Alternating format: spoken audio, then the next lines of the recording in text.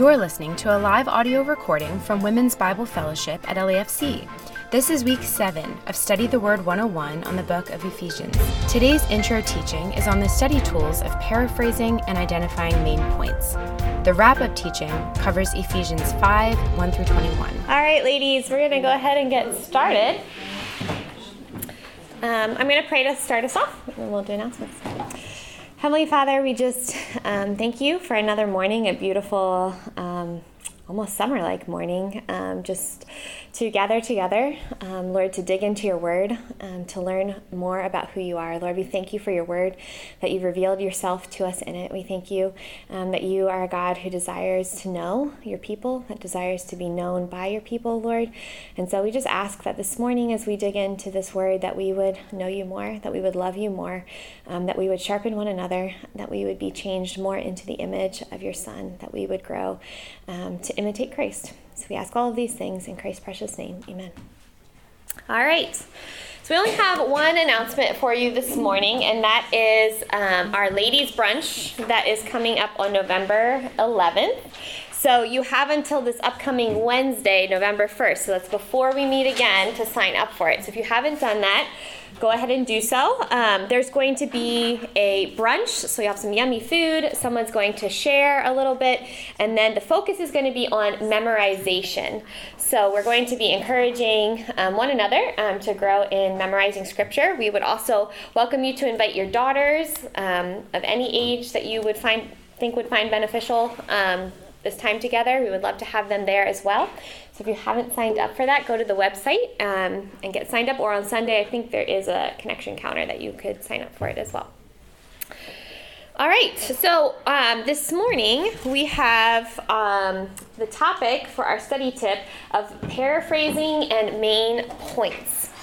So this step is all about comprehension. Do we really understand what the passage means? This is the last step in interpretation that we would take. And these two pieces are similar and yet different, so we're going to talk about both of them. We've done main points in your homework each week. That's something that we have you all practicing and doing. So we'll talk about that at the end of our time. But we're going to start off by talking about paraphrasing, which we haven't really done much of. So what does it mean to paraphrase something? Anybody? Summarize? Yeah. In your own words? Yep. Yeah. So if we are going to paraphrase something, we're going to restate what we just read in our own words in order to bring some clarity to it. So we are going to switch out some words, maybe rearrange some words. Paraphrasing is generally the same length of what you already read.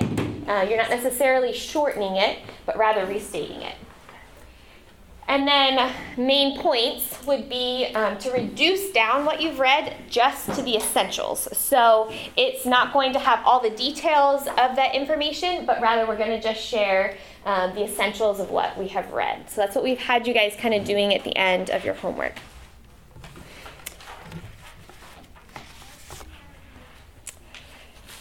So both of these things should come after we've taken time to write down our observations, after we've taken time to look at definitions and cross-references. All of those things are going to aid us in being able to do this step, right? So in order to paraphrase, in order to put down our main points, we have to have those elements already worked through. So this is that last step. So sometimes you might come to the end of, so you might come to this step at the end of interpretation. This might be an opportunity for you to realize, do I really know am I ready to move from interpretation to application or to another section? So when we give you the workbook, we have it divided out into these various sections. But if you were to study a book on your own, you kind of have to do that step on your own. And so sometimes it can be hard to know, am I ready to move to the next section, or am I ready to move into application? And this can be a really key way to know, hey, I feel ready to kind of move on from this. Not necessarily that I'm an expert and have every detail understood, but I feel ready to move on to this next step, or to the next step in the process. And so if you come to paraphrasing and you're rewriting this out in your own words and you're kind of struggling with it, that might be a cue to you to say, hey, I might not actually understand this as well as I think I do. And so I might need to go back and look at my definitions, look at my observations again, and kind of do a little bit more digging. So if you come to this step and you're like, oh, I'm not sure, you can go back and kind of go back over your observations and interpretations. So here I've given you an example of a paraphrase. This is from Ephesians 5:1, and it says, therefore, be imitators of God as beloved children. So I restated this as, because of this, be like God, follow him like a child mimicking his father.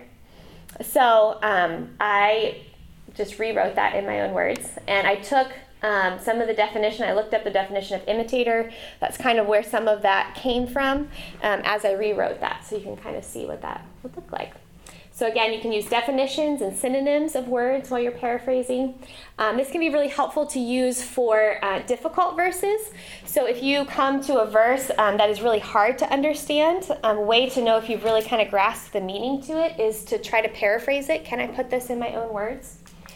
You could use it for a key verse. If you find a verse that seems like it's kind of summarizing my whole text that I'm reading, this might be a really great verse to paraphrase, to rewrite in my own words. And then you could do this for a whole passage. So I find that paraphrasing is something that people either love or they don't like at all. And I fit in the don't like category. Maybe that's why we don't have a lot of paraphrasing in our workbook. So I find it very difficult to do, actually. I was saying this to one of my friends, I will sometimes paraphrase things in my head, but it's rare for me to actually write out a full paraphrase. I do it sometimes, but I would not be someone that would necessarily do a whole passage, but Christy Hess, who's one of my good friends, she loves to paraphrase. We call her the word lady. So if you find that you're someone that loves words and really enjoys words, you might really enjoy this step. She will paraphrase an entire book of the Bible while she studies. So she will make that her last step and paraphrase the entire chunk of what she's looking at. So if that is something you enjoy doing, please, feel free to go hog wild with it. All right, so we want you guys to spend some time, and I should have brought you paper. I apologize. I don't have paper. Maybe you can write it in your notes if someone has a spot. But I want you to practice paraphrasing this at your table. So as a group, work on this together. We're going to just take like 5 minutes to do this. If you don't get the whole way through it, that's fine. But work as a group to see if you can paraphrase this. This is from Ephesians 5:7-10. You can look through your notes of what you've studied already this week. This is from this week's passage. And use that as a guide to help you to paraphrase these verses. All right, so maybe 5 minutes to do that. All right, I'm going to stop you even though you might not have finished. Sorry. That might feel very painful to some people. Okay. So, would anyone be willing to share, even if you only have like a section of it started? Any groups? If not, I'll just have to call on somebody. So. We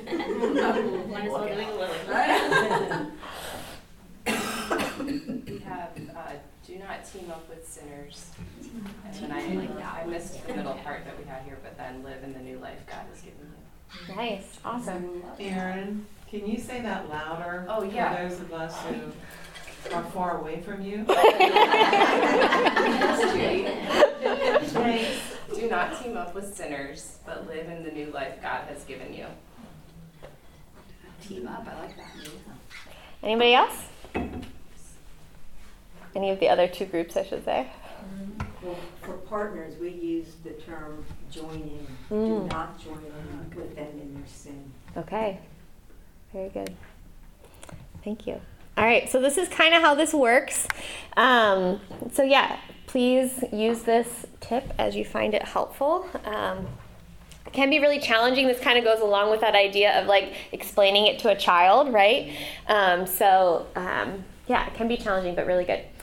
Okay, so main points. This is something that we have had you do in your homework. How have you found this step to be going for you? Do you find it hard, easy? This is not a rhetorical question. It really makes me think. Makes you think. Good. Yes. Yeah. That's what we would hope it to do. Has it gotten easier for you as the class has gone on? Is it still difficult? Not yet. Not yet? That's fine. I often find myself focusing on things that maybe I'm learning about. So oftentimes the main point or the timeless truth is very similar every week. Mm-hmm. So I'm like, oh, should it be different because that's the one I said Should it be different? God's really powerful, but He still is in the next passage. So It still isn't the next I passage. struggle to want to be more creative with my answer. For each sure. week. Yes. Yes. Any other thoughts on? Yep. I Go keep doing ahead. that too, and I just figure, well, maybe that's just the main point of the whole book. Yeah. There you go. For sure. For sure. It is fun at the end to go back and look at your main points, like you said, and then because then you'll have a bigger picture of the whole book. Yes. And yeah, a lot of times they do kind of line up with that, which is good. And maybe you'll be able, when you step back, see some of the nuances. Yeah. Is that a good word for it? That will go between those. Is there anything you find helpful in deciding on main points? Does anyone just totally not know what we mean either? That's okay too. I find that this step can be hard. We've gotten feedback that this is a hard step. So don't feel alone in that.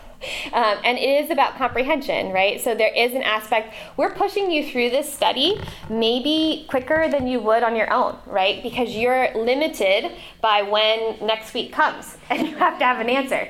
So just know that when you're studying on your own too, if you don't have those limitations, you can sit with it a little longer, right? You can be like, I don't know a main point. It's not Thursday morning, so I don't have to try to fudge something. I can sit and think about this, right? And kind of meditate on it a little bit as well, too, to see where we're at. Okay, so let's dive in and talk about them a little bit. So main points are usually shorter than the text. So this is, so a summary we're not really talking about, but a summary maybe is somewhere between paraphrasing, summary, and then main points. So they're all kind of on this continuum. They all kind of help us comprehend what we're reading. A way to do this is to look for the author's main ideas. So what is this author trying to convey to his audience?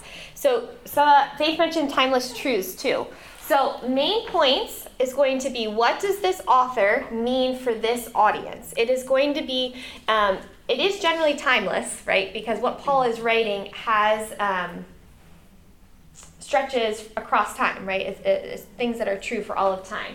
But our application of that is going to be a little bit more individual. But our main points may be a little bit different, but oftentimes they should kind of be similar to one another, if that makes sense. So you want to consider all the details. So you're not going to put all the details into your main point, but you do want to take those details into consideration as you're deciding what is the main point. So you want to look at all of the kind of the information that you have. What are these details supporting? You also want to look at context. What has come before and what is coming after? So what is the main point I had last week? What was his main point here? And what is he now kind of transitioning into in this next section? So this could be a couple of sentences or it could be just a couple of words. So some of us will be wordier than others, and that is perfectly fine. Again, you're kind of whittling it down. Sometimes maybe you'll start with a couple of sentences, and then you'll move into just a couple of words and kind of dwindle it down. Dwindle it down that way. Oh, wait, too far. So that's kind of how you find these main points. And the taglines that we're giving you each week, they are like a main point for that section. So for instance, this week, I forget what our tagline is, but when Casey and I were talking about this, she had it kind of broken down into 3 main points. Imitating Christ. I'm totally giving away all of what she's going to say later. Imitating Christ, walking in love, walking in light, and then walking in wisdom. And so as she moved through the text, she found those main points. And then we're going to reduce it down even further to a tagline. So you can kind of see how this creates a bit of an outline as well. So you might have multiple kind of sub-points under your main point for a section that you're looking at. Is this coming across clearly? Are people understanding what I'm saying? Any questions that you have with this? And sometimes it is a little bit challenging to take your couple points and make it like one little succinct thing. Because sometimes it does feel like the author is giving you different things, and it's hard to, and so sometimes it's not going to come together perfectly, and that's okay. I really like it when it does, and we're always trying to figure out a way to make our taglines really succinct, but I do feel like sometimes when you make them so succinct, you feel like you're missing some things too. Right. So just know that there is freedom in this. You don't have to have it down to 2 words, but it is really cool when it happens that way, because it's a lot easier to remember. Yeah. And what you're looking for is kind of something to take away, right? So as I close out this section, what am I walking away with? Whether that's this long paraphrase or whether those are these like more short, succinct main points. Like, do I have some grasp and some comprehension before I'm moving on to the next section? So, all right. Any final questions? All right. I'll hand it over to Casey. Yeah. You ready? Let's go to the next one. So I think we're just going to read. Oh, yes, you are doing. You're going to read Yeah, first, sure. and then we'll do. Yep. All right, so before we go to our tables to look at our observations and interpretations, could we read our text together again? So maybe, or I guess we could have someone just read it all of it. Let's just split it up though, because sometimes it just feels a little overwhelming. All right, so how about, would somebody be willing to read 5:1 to, we'll just go 1 to 14, so it's not quite half, I know. Thank you. Or do you want to do the whole thing? You're welcome to. It's up to you. Yeah, I can. It's only a few more verses. All right, cool, thank you. I can handle it. Thanks. Therefore be imitators of God as beloved children, and walk in love as Christ loved us and gave himself up for us, a fragrant offering and sacrifice to God. But sexual immorality and all impurity or covetousness must not even be named among you, as is proper among saints. Let there be no filthiness, nor foolish talk, nor crude joking, which are out of place, but instead let there be thanksgiving. For you may be sure of this, that everyone who is sexually immoral or impure, or who is covetous, that is, an idolater, has no inheritance in the kingdom of Christ and God. Let no one deceive you with empty words, for because of these things the wrath of God comes upon the sons of disobedience. Therefore do not become partners with them. For at one time you were darkness, but now you are light in the Lord. Walk as children of light, for the fruit of light is found in all that is good and right and true. And try to discern what is pleasing to the Lord. Take no part in the unfruitful works of darkness, but instead expose them. For it is shameful even to speak of the things that they do in secret. But when anything is exposed by the light, it becomes visible. For anything that becomes visible is light. Therefore it says, awake, O sleeper, and arise from the dead, and Christ will shine on you. Look carefully then how you walk, not as unwise, but as wise, making the best use of the time, because the days are evil. Therefore do not be foolish, but understand what the will of the Lord is. And do not get drunk with wine, for that is debauchery, but be filled with the Spirit, addressing one another in psalms and hymns and spiritual songs, singing and making melody to the Lord with your heart, giving thanks always and for everything to God the Father, in the name of our Lord Jesus Christ, submitting to one another out of reverence for Christ. Thanks, Laura. All right, so you can go ahead and talk at your tables. We'll kind of let you know when to make sure you're moving from observation to interpretation, and then we'll get together as a group and talk about some of the questions we have. What else? So if you guys haven't gotten it, since we talked about main points today, I want you to go to your main point sections and share with one another what your main points are, so that you can just keep helping each other with that step as well, and it's helpful to hear from others what they have as well. Okay? So you actually have a main point section or question, I think, after each section, so you can even talk about both of those. I mean, the big picture of it kind of brings them all together, but look at maybe each section and look at your main points for both of those. Sure. All right, ladies, sorry to interrupt your conversation. It's not my favorite thing to do because I love conversation. But we are going to bring our attention together, and we are going to look at this passage together. So this week, as So like last week was all, I think it was, did we only have 2 sections last week too? Mm-hmm. I don't know, yeah, it's kind of a little bit, it feels a little nice, right? So yeah, it's kind of, this week I do feel like it's kind of all together. So it's okay, we can just ask any questions and we probably will try to order them on the board over there.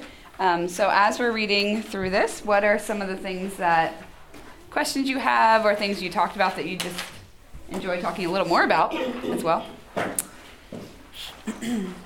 Lindsay's going to write them for us. So throw them out. What are your thoughts? We talked about walking and that being an activity, not something that's like sedentary. Yes. It's active. Wonderful. Yeah, walking is a huge thing in this passage. So we can talk more about what that looks like and how do we do it and where does it come from. We'll get to that. Excellent. What else? Another question is, what does the days are even mean? It's down pretty far. Thanks. Yes. Sometimes I think these concepts seem harder than they need to be when they're written like that. You know what I mean? Like they could just made it. That would lead to it, but it'll be interesting to see what you guys think. Why he used those words? Because it seems like that it could have just been an easy way to say it. But what else? So in verse 10, it says, try to discern what is pleasing to the Lord, but like also throughout the whole book so far, I feel like we're given so many ways of how to obey and walk in light and please the Lord. So why is it, like, why is Paul saying try to discern what's pleasing to the Lord? Or is it because it looks different for different people, like in how they serve, or I don't know. Yeah, no, it's a good question. So you're saying the word try there is what? Yeah, you're right, because other times we're given commands to know this or deepen your understanding, or his prayer is that they would deepen their understanding, that they would know more. But now he's telling us to try to know more or try to do this. Just said at the beginning, be imitators of God, walk in love, walk as children of light. Yeah. And then he says, try to discern what's Try to do this. Okay, Paul, like you just told us what to do. Yeah. We kind of answered this. I mean, we didn't completely. Oh, that's okay. No, that's great. About what it means to partner, but I still think it's a good question because, like, it's different. I think of it as different than being friends. But like, how do we discern when we're partnering with someone? Is it just participating in sin with them, or like, where do you draw the line? Yes. Partnering with someone? Good. Because we know we're not supposed to like never talk to people like that. Right. Jesus didn't do that, right? Yeah. So that's a great question. What does partnership? What does that actually look like? What else? Good question. Well, I know this is at the very end of our section today. But I had a hard time with this. In everything, give thanks. Always. So what does that look like? Are you kidding? How do we do that? Everything. And I looked up the word everything, and I got out my concordance, and everything means everything. You couldn't get away from it. I just wish it just meant something was missing. Yeah. Yes. And this idea of thanksgiving is something we see throughout this text as well. There is a lot of contrast here between some different sins and thanksgiving. So that's another question to think through is how does thanksgiving contrast sin? We'll talk about that in that part too. Anything else? Sorry. No, I love it. I love all your questions. Go ahead. So verses 13 and 14, when he says, when anything is exposed by the light, it becomes visible. For anything that becomes visible is light. Therefore, it says, awake, O sleeper, and rise from the dead, and Christ will shine on you. What is the it referring to? Like, I don't know. Just where? wording of that? Sorry, which it? Where? Therefore. Verses 13 and it's in verse Like 14. it becomes visible? Oh. Is that anything that's exposed by the light? Because it's, I don't know. Afraid of shamefully use. I liked the NIV translation of that, which said, "It is light that makes everything visible." Okay. I just Take that what you will. throw that one out. So you're saying, Laura, that when anything is exposed, it becomes visible. So what becomes visible? Yeah. Is that what you're? Okay. It's So what is it? with like all of his he's and he's. I know. Because there also then it says, therefore it says. And I'm like, well, that could just be referring back to something else. Yes. Okay. So what is the? Yeah. What is becoming visible? But you're right. I think I looked to the NIV a lot this week to just kind of try to compare the two, because there were some things that just the simple wording like that, like an it or something like that, can be made a lot more clear when you look in a different translation. I'm very confused about this idea of exposing things that are in the darkness and what that means for us as believers. What we should be exposing, who we should be exposing, Yes. Like believers, unbelievers. What is our role in that? Or do we have a role? Yeah. The difference of exposing and Well, yeah, especially, yeah. Go ahead. I forgot what the verse was. It was just don't talk about it, like don't bring shame to it, but also expose it. Yeah, and so that's that really. those two existing together. Yes. It's a lot of holiness. I think we can all agree that we shouldn't be walking around telling people all about their sin, but it just gives me a lot of questions. Yeah. I think it'd be easier if it just said that, like, Christ, or that the Spirit will expose those things, but it seems like he's giving us a job in this, and that is hard. It's really, really slippery slope to go in when we're doing this with people. All right, anything else? If you have any other questions as we go, please ask. But let me jump in. I think starting with the walking is a good place to start, since we see that quite often. Did anyone write down how many times you saw it? I wish I did that. I say it all the time. Is it 4? 4 walkings? But I did a couple of them, and then I did not, sorry, but that would have been a fun exercise. But there's a lot of walking. So what does it mean, first of all? What does he mean by to walk in these things? What does that mean? Literally, am I walking? Or what does he mean? It just makes me think of constantly moving forward and being in a state of, movement. Yes. What was the table that talked about who brought up walking? He did say that. Yeah. What did you say? Because you guys said there was. What word did you say you used with walking? Do you remember? We're not sedentary. Not sedentary. There you go. It's activity. Activity. It's active. Yes. I think of it being like an all-day thing, not just like a certain time. Like you're kind of walking all day, like as you're walking, going about whatever you're doing, versus just like this time frame for God or something. Yes. But on the flip side of that, not running and not rushing through it. Ooh, so good. That is awesome. I hadn't actually thought about that. I just thought of movement and moving Paul forward. does also tell us to run the race. That's true. It's like a marathon, it's long. Just want to make a case for running. She runs for a long time. That's true. I'm all about walking. I was a sprinter, so it's a solid 10-second situation. Go ahead. I think, too, we need to be careful of where we're walking, because there are different paths. Sure. Yeah, and when you translate walking to just living, you could walk unworthy. Do you know what I mean? Like we really, like you're saying, there are, we're told a lot of times how to walk correctly and where to walk and who to walk in. But you're right. We have to also, be careful where. Yes. Yeah, I think wisdom here he ends this section on wisdom and walking wisely. But I think walking wisely relates to all the other walkings in this book as well.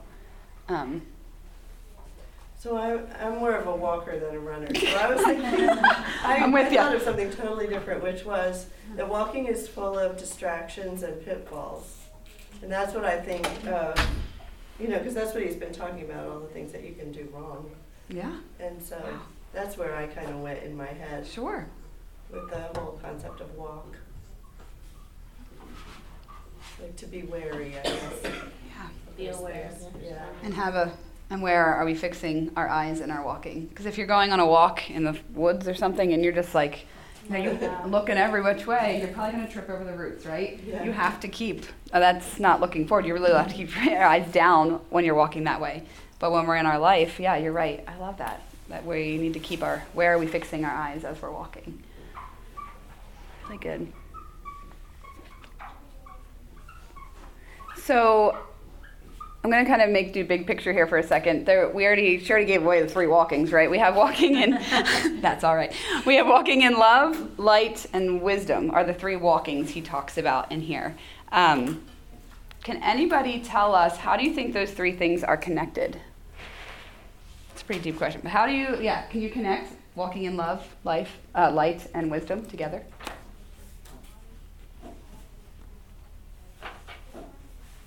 All fixed on God. Right. Yep. Excellent, they are.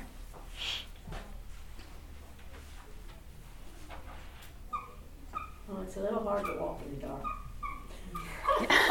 You're exactly right. You're going to fall over something again, right? Right? It's right. When you're walking in wisdom, you then have eyes to see what needs to be brought to the light, and I feel like you can more effectively love people like the Lord loves people when you're walking in wisdom and having eyes to see. That was amazing. You should write that out. That was so good. What did I tell it to you again? So. I know. I was like, what did you say again? Yeah, I have no idea. No, that was beautiful.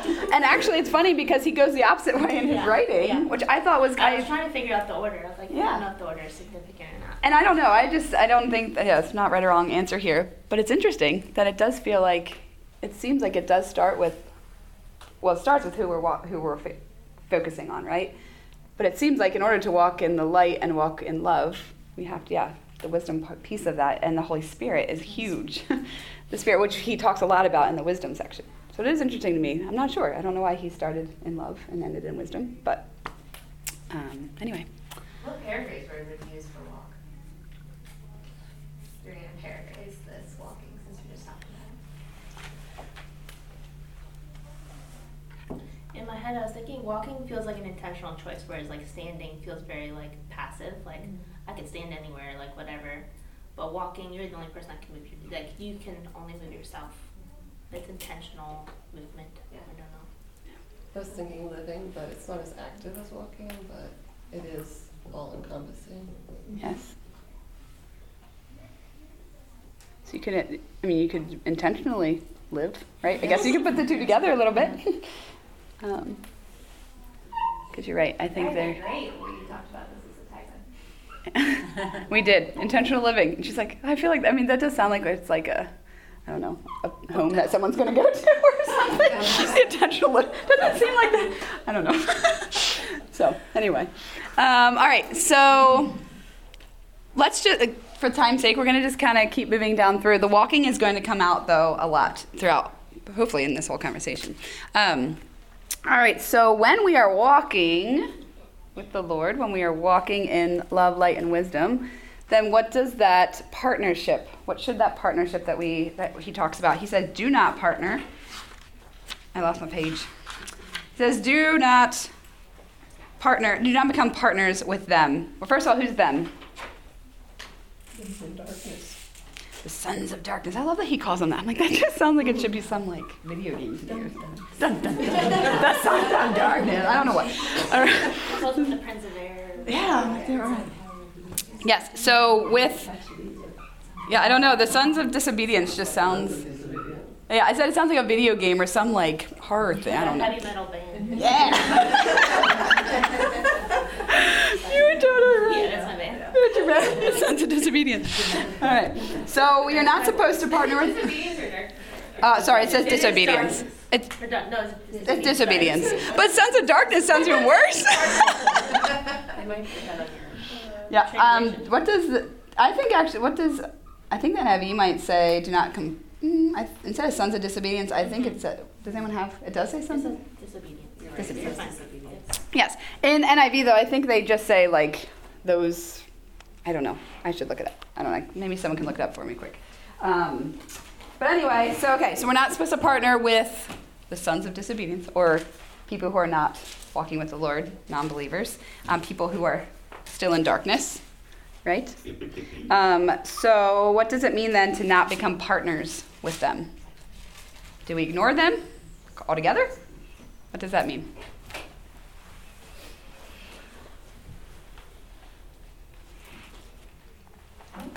We can't ignore them.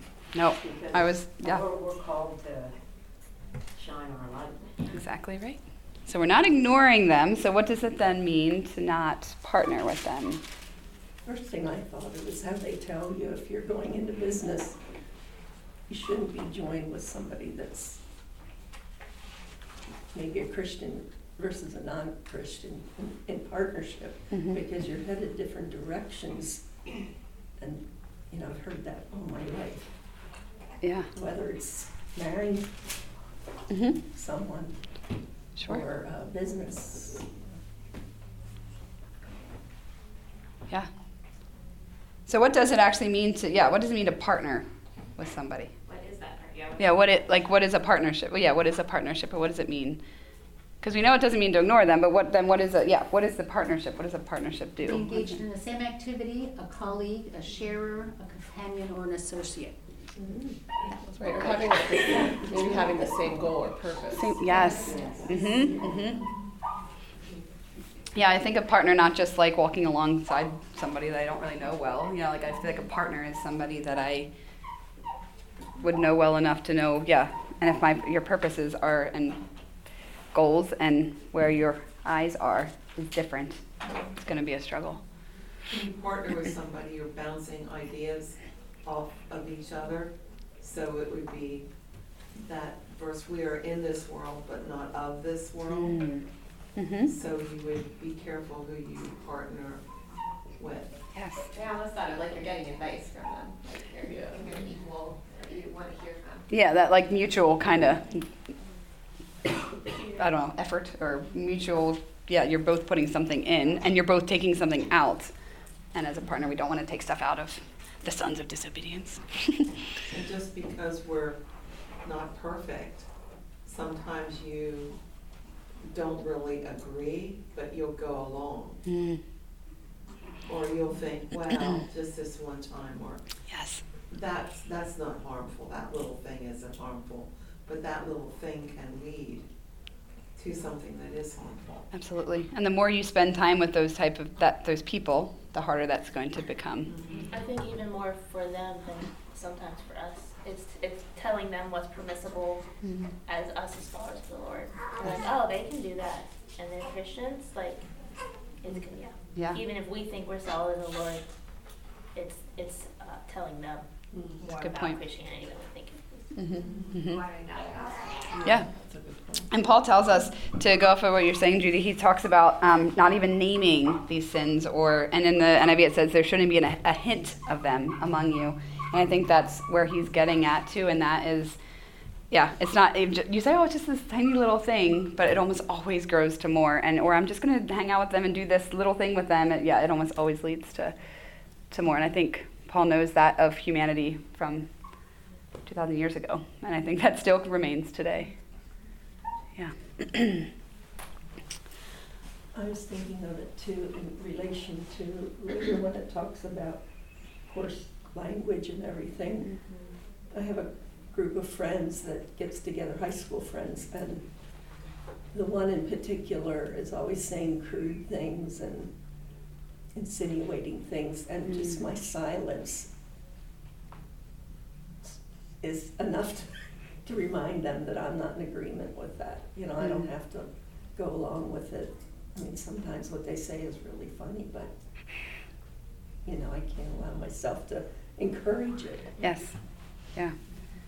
You're right, because that shines light on and it. that kind of is the same thing. If you're with those people and you're kind of, laughing with them, even though you don't agree. Oh, I don't agree with them in my heart, but if you're still laughing with them, you're right, it's going to give them a different view of the gospel. Sometimes It is very it's hard. easy. It's really hard. It's easy if it's really severe. Absolutely. But it's the things that are just slightly off Mm-hmm. that I find that it's when I have to guard myself the That's most. a great point.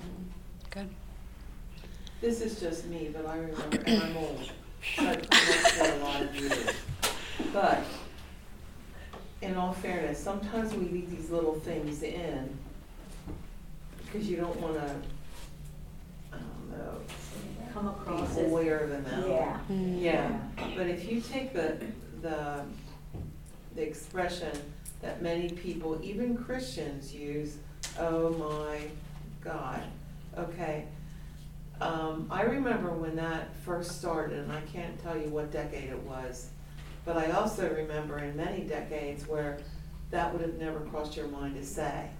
And then it became a little bit, and pretty soon we have this whole language that what is reverent or what is holy or, you know, and we just left it creep in little by Yes. little. So I think what some of the things that Paul is saying is that we really have to be intentional about what we listen to or what we say. Yes. You're right, because if we sound too much like the world, if we're partnering with them, too, like you said, too much, then they're not. Yeah. Who are we standing for, and what does that look like? So let's talk a little bit then about, we have a couple questions here about the light looks like. So yeah, I feel like that is, like, we understand, like, we're walking with the Lord, we are in that light, but what does that actually look like in our lives? So do we want to answer you kind of answered that with your NIV version here, about the it. Let me see where it was again. Which verse was I in? 13. Yeah. But when anything is exposed to the light, it becomes visible. So what do you think the it is here that he's talking about? So when, it says again, but when anything is exposed by the light, it becomes visible. Sin? Mm-hmm. She said sin. Did you catch that? But it says anything that's exposed by the light. So is it sin and good deeds? What do you guys think? I think in this context that, yes. Mm-hmm. Good catch. Yeah. So when it comes to exposing things, well, we know that the light is what exposes. So then do we have a role in exposing? Absolutely. What do you think that role is? To turn on the light. What's the light? Huh? What's the light? The truth, Mm. to stand for what the Lord would stand for, what the Word says. But I think in doing that, there are ways that you can do it that are better than other ways. Absolutely. I think that very much is going to connect to love and wisdom. We have to do that with the right love, and we also have to do that very wisely, or you're right, it can very much hurt the people that's happening. And with believers and unbelievers too, like exposing. Right.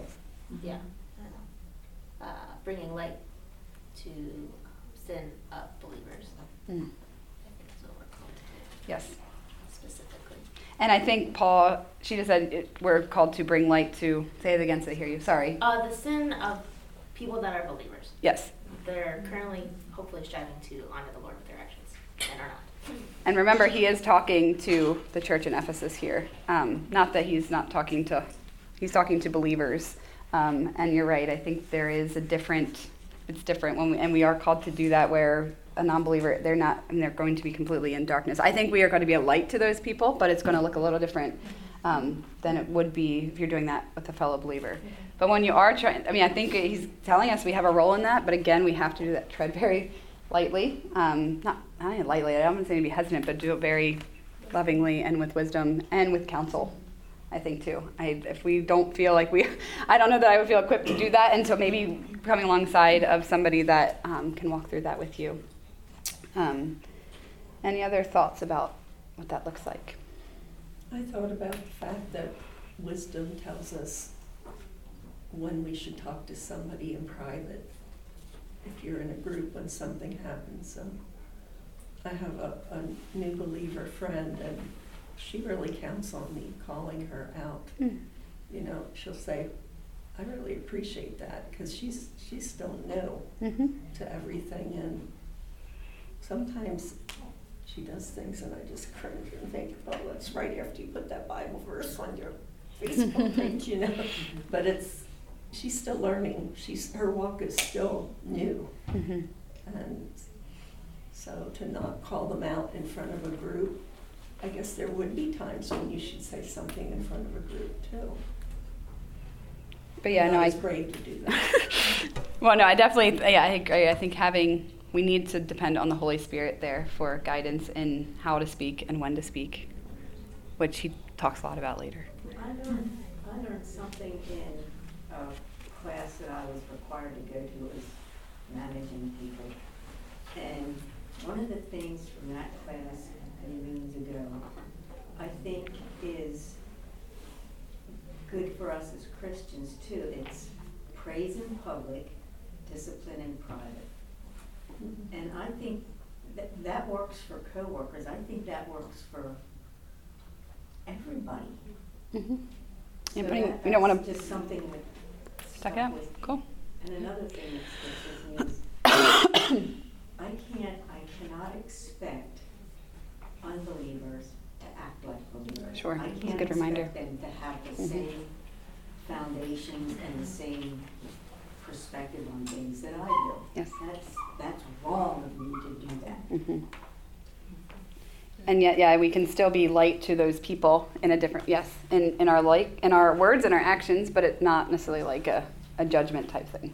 Exactly. I also think of exposing, like if something's hidden, then it's not, the light can't get to it because it's hidden. So like in the re-engage class I took last semester, it talks about like, that's why it's important to confess sin to others, because when it's hidden, then the light can't come in and transform. But when we speak it and expose it, then it loses its power, you know, and the light of God can bring healing. But that's really good. Yeah.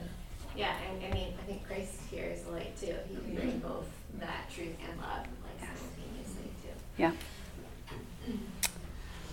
All right. So really quick, maybe the days are evil. Maybe we'll just talk about that really fast because we got it. Thinking about light and darkness, maybe. That actually is a good segue to it. What do you think he means by make the best use of it's in verse 16, making the best use of the time because the days are evil? Anyone? What do you think? This is the day the Lord has made. What does it mean that the days are evil? What do you think? My immediate thought goes to like things will get worse before like Jesus' return.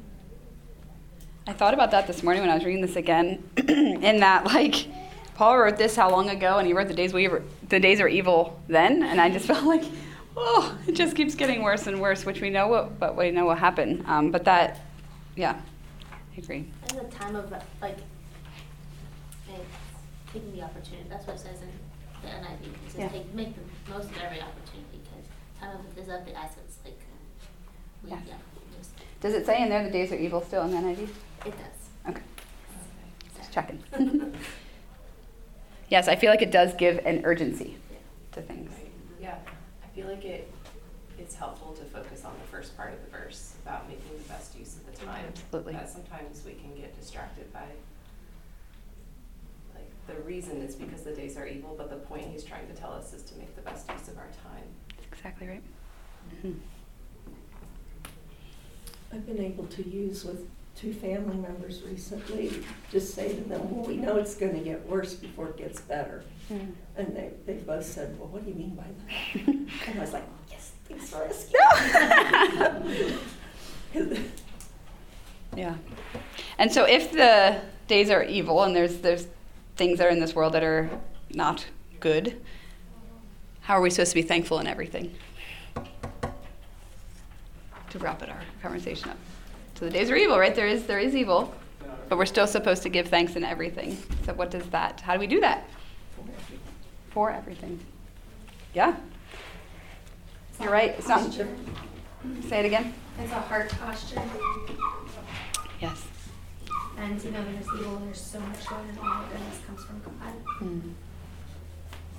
I think it's a spiritual discipline to be able to get outside of your own circumstances and choose to see what the Lord is doing despite the grief, the heartache, the uncomfortable. Because He is always doing things. Whether what we're thankful for is that the Lord is good. Like, it might not be anything that we can find thankfulness for in our circumstance, but He is steadfast. He is never changing. And for that, we can be thankful for. Yes, absolutely. At least that.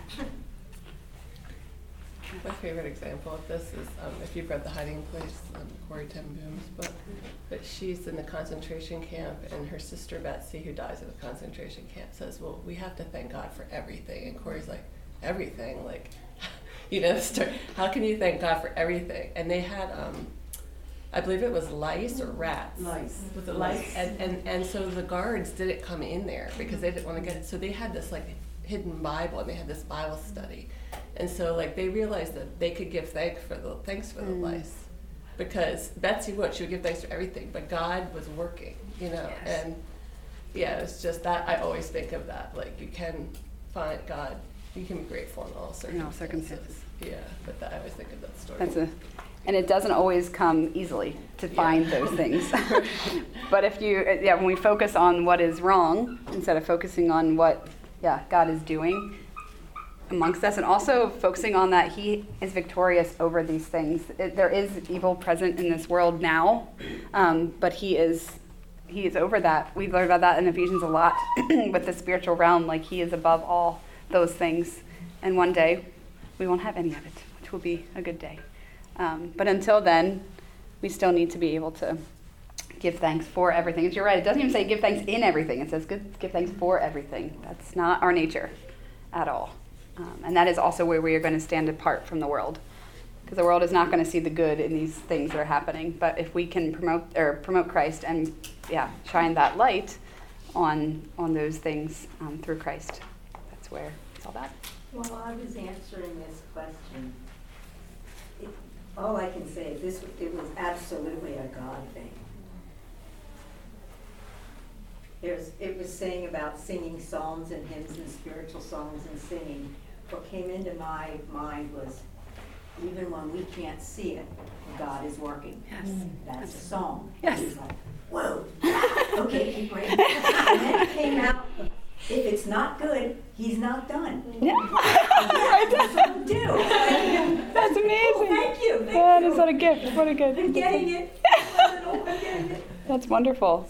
And that's why those songs are really cool, because they draw your mind back to those things. And I think there's a reason He talked about, I don't think He's saying we have to sing to each other, because you don't want me to sing to you. But we think of singing, though, we are praising, and we're pointing our eyes and others to Him. I was thinking too, what a contrast if we are doing this, exposing, while having this type of posture. I feel like that is going to lead itself to a very Yes, kind, loving, God-centered exposing too. That it's kind of. Yeah. And when we're singing, our brain is concentrating on the words that we are singing, and we can't think of the darkness. Yeah. Absolutely. I feel like I think of that even just literally singing when you're, and doing a worship song. It really does transfix. It does take your eyes and it takes your mind to what you're singing. That's wonderful. That's awesome. That's why I like having worship music on in my home, because sometimes it's not wonderful. I actually started to do that to get the girls up in the morning, because it's usually not our best enjoyable time of the day. And so I started putting on on the speaker kind of loud worship music, and I don't know. I can't say that they're much better, but I do feel like my heart is in a better place. So anyway, all right. So we're going to stop there, and we want you to spend a little time talking about the application here. There is a ton of application in this section. Almost all of it is application. So interested to talk together, hear what you guys think about how you're going to use what we've learned here, and what does this actually look like in your own life, in your daily living. How are we doing these things?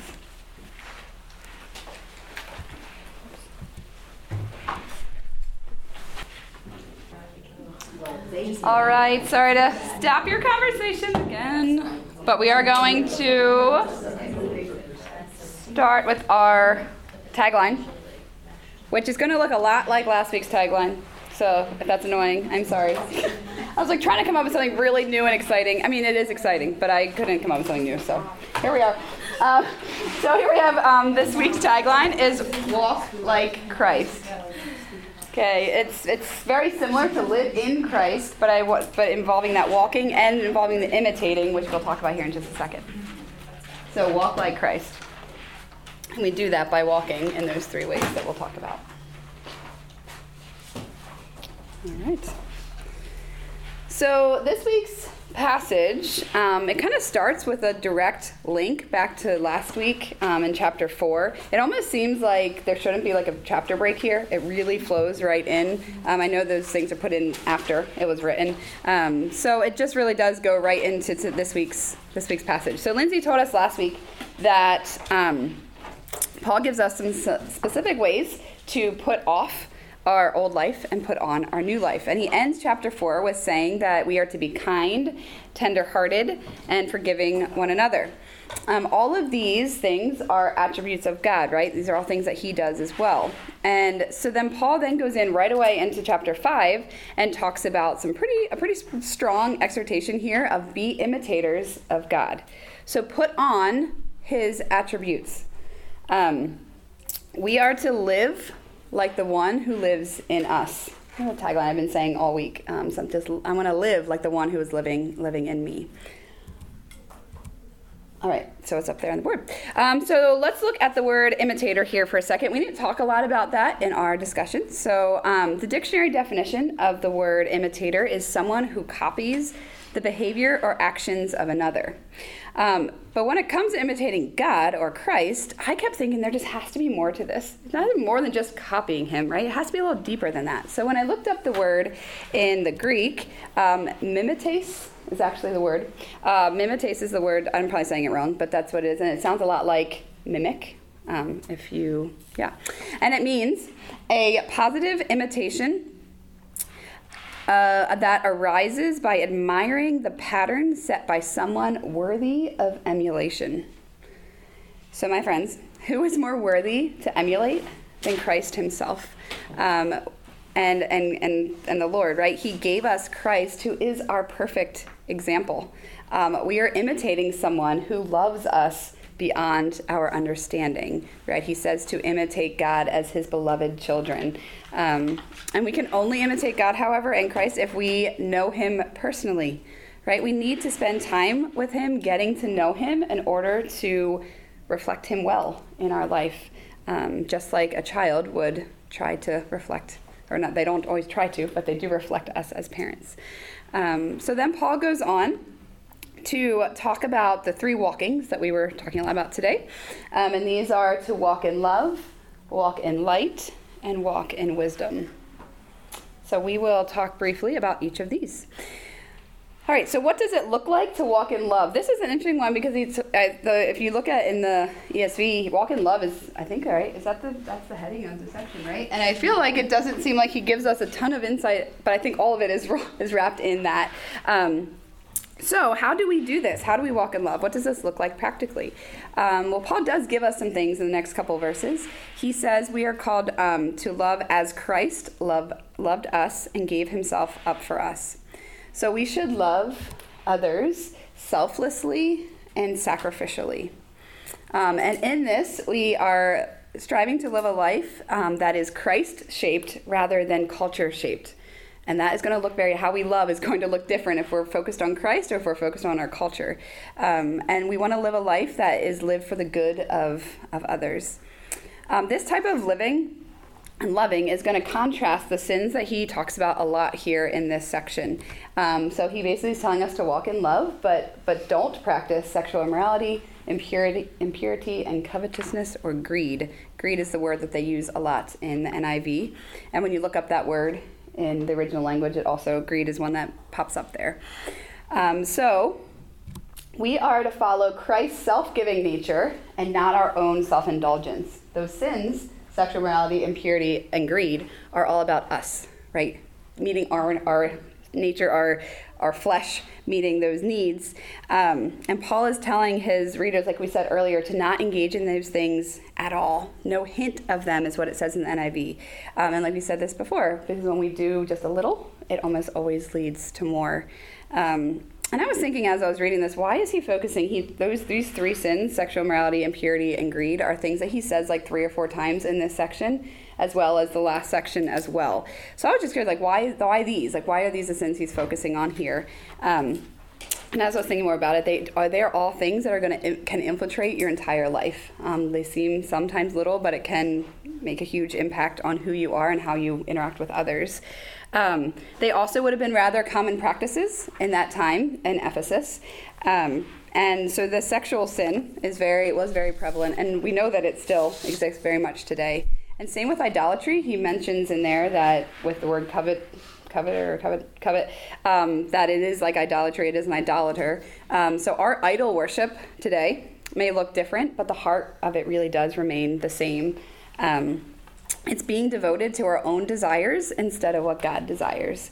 And which is really closely, I was trying to think of this whole word greed too, like what does this mean? And this idea that it's the desire for it, the desire for more, the desire for all things takes precedent over our desire for him. And so all of these things are wrapped up and can be very deadly in our lives, if you will. So how do we replace those self-indulgent sins? And that's where Paul goes next. He talks about Thanksgiving. Right? So really Thanksgiving is the opposite of idolatry. When we are thankful and when we live our lives accordingly, it's going to focus our attention on God, his grace, and his desires rather than our own. And this is really important that we learn to do this and we learn to live in the light, which we're going to get to in a second, because Paul says next, for this you may be sure. So this is not just, well, this could maybe happen. Like he's pretty using strong language here. That the eternity of those who promote and practice immoral behavior as their settled lifestyle, like they're living this day in and day out, their eternity is in jeopardy, right? He says it very clearly, that they will have no inheritance in the kingdom of God. But to be clear here, I want you to understand that Paul's not saying that we can never struggle with sin. Of course we're going to struggle with sin, but he's talking more about when this immorality, this impurity, this greed, if they are abundant and foremost in someone's life, if their life is characterized by these things, that they shouldn't be confident that they are in God's kingdom. And so this is a pretty hefty warning here to people in the church to make sure we are walking how we should be and our hearts are in the right places. Again, we're not perfect. We will sin, but how are we doing that? Are we grieving over that sin, and are we repenting? So Paul finishes this section on walking in love with another warning, like we just talked about with the partnering. He says, do not partner with the world.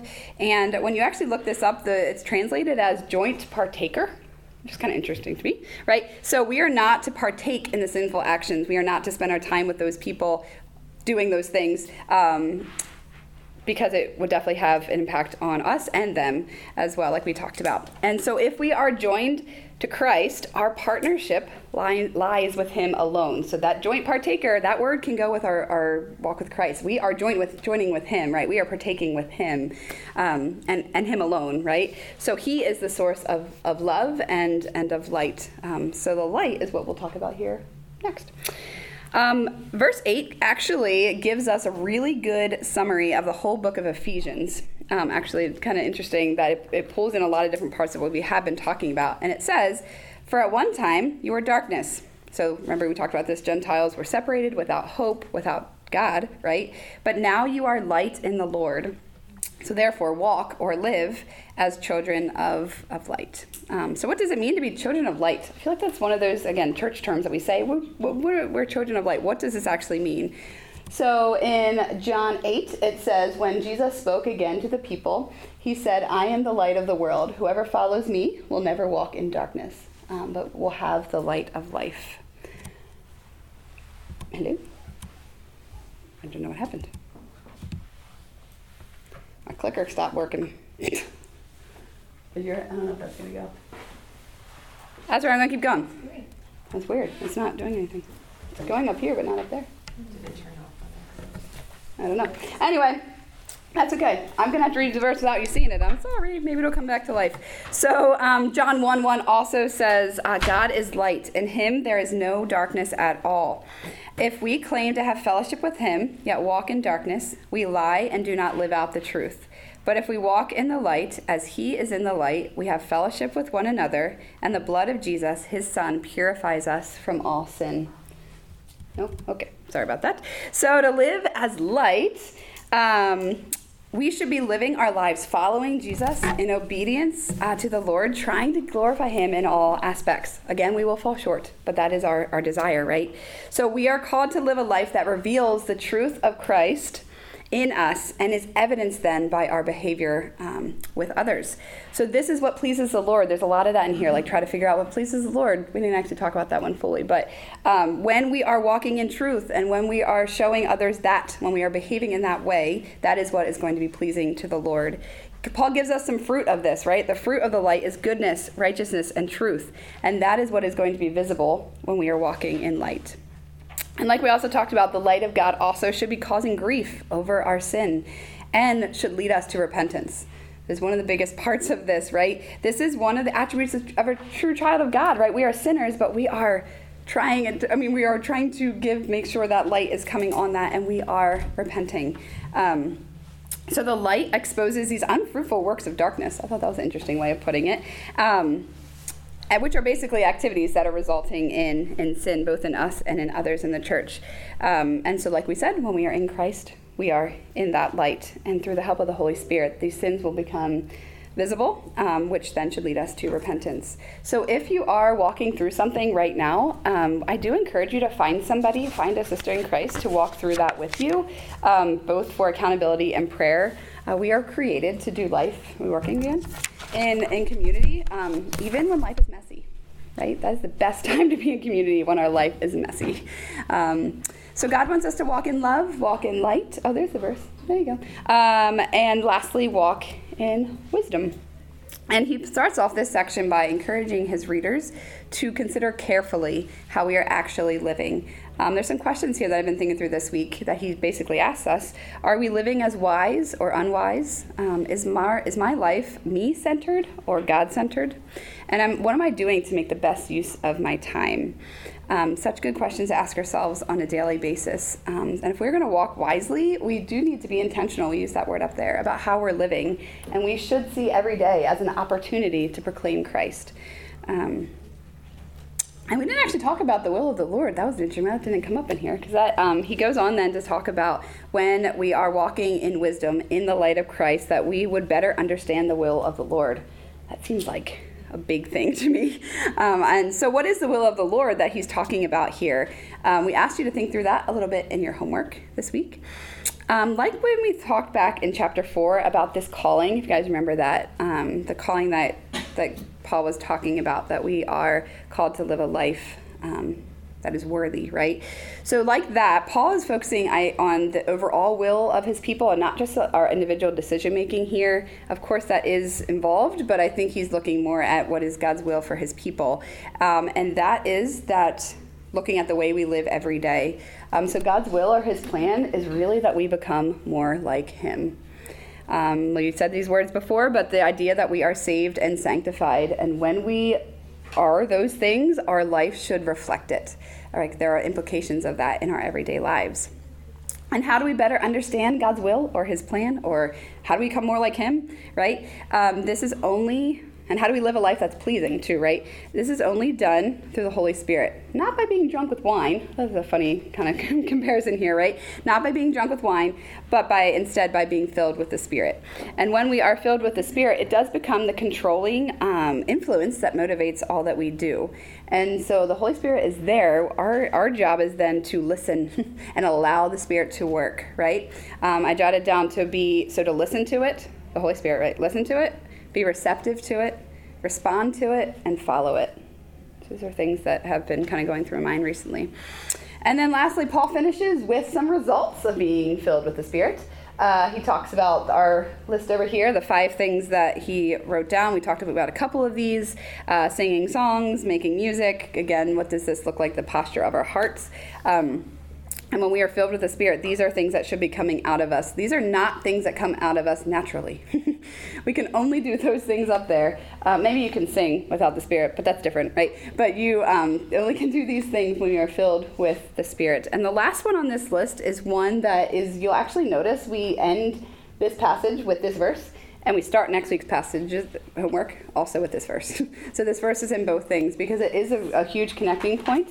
It is going to lead us into next week's homework about our Christian living and this idea of submission and submitting to each other out of reverence to Christ. So the word submit here literally means to align oneself align oneself below the ranks of others. So we're really lowering ourselves for the benefit of someone else. And who does this sound like? It sounds like Christ, right? Again, we're going to bring this back to the imitating. We are imitating Christ when we do this, when we walk in humility, when we listen to others in the church, when we listen to other believers. It doesn't mean that you always have to be under. It's interesting how that all works. But we are literally putting ourselves below somebody so to benefit them, and so we can build others up and value the people that are around us, especially within the church. So we will talk a lot more about that word submission next week.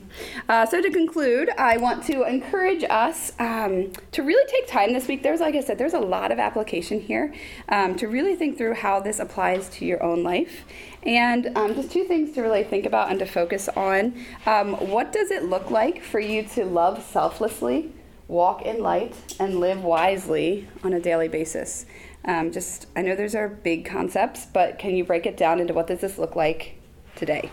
How about today? How am I going to love selflessly? How am I going to walk in light? And how am I going to live wisely? And then maybe also ask God if there's an area of your life where you can be in better tune with the Spirit's leading. Are you listening? Are you following? Are you responding to where He is leading you? And in that, are we doing that to help make the best use of our time? And what does that actually look like in your day? And in all these things, let us be thankful for the work of Christ and what He has done for us, and then our union with Him.